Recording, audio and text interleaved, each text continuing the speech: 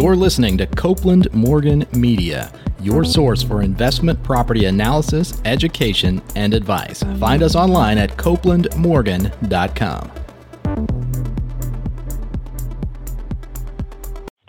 I know a lot of people teach and a lot of investors strive to qualify as what the IRS calls a real estate professional, a full-time real estate investor. And there are some substantial tax benefits that go along with that. Sure. For folks that may not be familiar with that designation or whatever it's referred to and what it means to you from a tax standpoint, can you give a quick real estate professional status 101? Sure. Yeah, so I wanted to focus on the use of real estate losses on this presentation. So I think real estate, a professional, kind of ties in perfectly to that. So as you guys, of course, are aware, real estate is an asset that has what's called depreciation expense attached to it if the property is in service.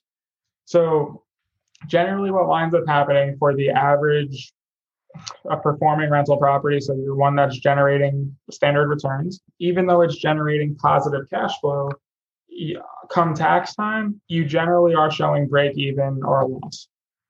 Now, what you can do with these losses really depends on a couple different situations. So if you make less than $100,000 a year, you are able to use these losses against other active income up to $25,000. So for example, let's say you have a W-2 job that pays $70,000. You have a loss of $15,000 from 3 rental properties, let's say $5,000 each. You are able to actually offset that $70K with the $15K of losses for a total income of $55,000. So really simple math. Obviously, there's some other assumptions in there, but that in itself is the most powerful tax benefit of real estate. Now, what you're probably saying, of course, is there's obviously other situations that are around, and if you make between 100 to 150, it's phased out. So for every $2 of income, $1 of loss gets phased out of that 25,000. So that income level is kind of in this weird middle ground that you're able to use some, but you're not able to use all.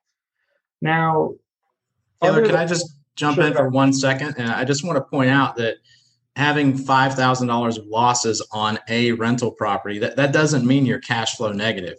Right. You could be making money every month, but from a tax perspective, after depreciation and things like that, you're actually, you're taking a loss in the eyes of the IRS. But it doesn't mean you don't want to look for poorly performing properties that you're throwing money into every month. You can be cash flow positive on a monthly basis, but still take a loss in the eyes of the IRS. And that's really kind of the sweet spot. Correct. Absolutely. So now I'll get into my third out of fourth scenario.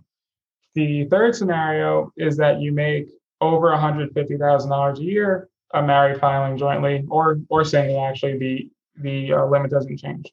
So a fairly normal situation, for example, that you have a working family with 2 incomes, something like that. All rental activity is typically treated as what's called a passive loss. So if there is depreciation, sorry for my dog barking, I have a package at my front door.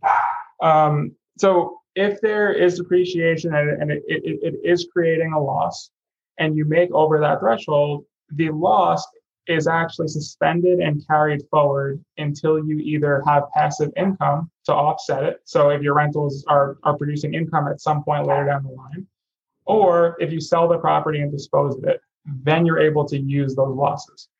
So this becomes really tricky because if you're a high income earner or you have a 2-income household, et cetera, you can keep generating losses and not actually be able to use them against your other income. So it can keep carrying forward indefinitely until you have passive income to actually offset it. There is one exception to the rule that Jeff alluded to earlier that makes this tax strategy really powerful, and it's called the real estate professional status. And essentially what that means is that you are electing to treat your properties as a trade or business, and it's no longer passive. So it's an active business for you. And essentially what you have to do to qualify is spend more than 750 hours on your real estate or business. So you are able to aggregate all rentals together. So to spend 750 on real estate, you can unfortunately have one or two rentals. Even self-managed, it's something that is it's really hard to actually achieve. And this is an area that's heavily scrutinized by the IRS, and it's not something that I'd recommend messing around with by any means. But if you have a portfolio that's a little bit larger and you are very actively involved in the management of the properties, it is possible to hit that 750. The other requirement is that it's more than half of your time. So what more than half of your time means is that if you have a W-2 job and you're working 2,000 hours, you unfortunately have to work 2,001 on your real estate to be able to qualify. So the absolute bare minimum that you can have a job, have a different job and still qualify is 750 and then 751. So really interesting stuff there, but kind of the takeaway from that is that if you have a W-2 job, it's virtually impossible to qualify. So I am a partner at my CPA firm. Even though I have 100 units, I don't even qualify because it's not more than half of my time. But anyway, if you qualify, you are able to take your losses against all other active income without regard to any of that income limitations that I was talking about earlier.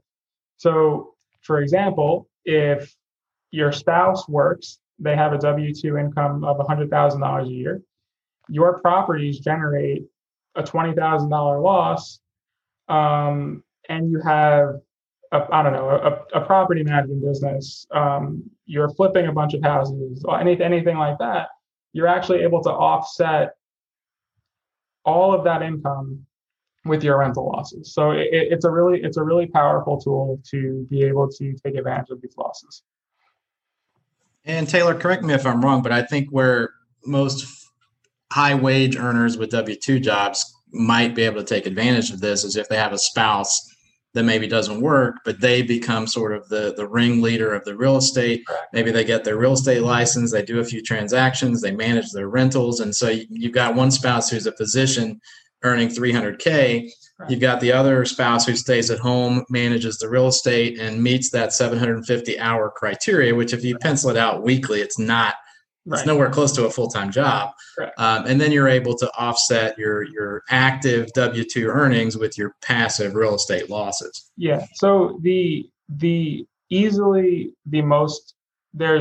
two really popular scenarios. The first one is that one spouse works and one spouse stays at home. So like Jeff just mentioned, you have a high earning person number one. Let's say they make $300,000 a year, so they're easily over that 150. But you have someone that's able to spend 750 on rental properties. If you can generate loss, easily offset against that income. So it's super powerful for high earners.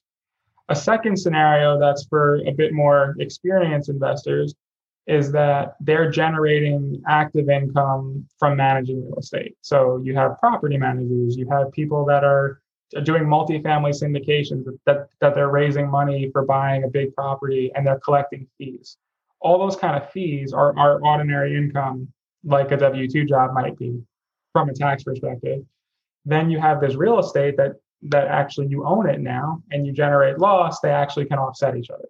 So those are the two most common scenarios. So it's really powerful, and I think the ability to generate losses, and then secondly, how you use those losses are probably the most powerful tax deduction that real estate offers. 1031 exchange being a close second. And really where we tie this all together is the infamous needle in a haystack value add property, where you're going to take this rundown Class D or Class C property, invest $80,000 into it to turn it into this well-performing Class B property.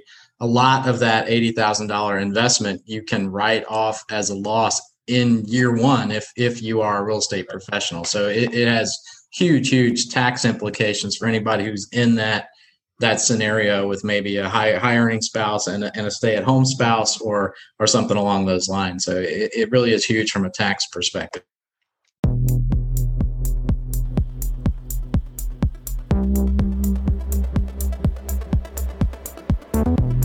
Thank you for listening to the Copeland Morgan Media Real Estate Podcast. As you can imagine, producing this great educational content takes a lot of effort and commitment on our part. We only ask one thing in return. Please subscribe to our podcast using your favorite podcast app or by visiting copelandmorgan.com/podcast. And remember, there's no greater compliment than referring us to a friend or colleague. Until next time, I'm Jeff Copeland.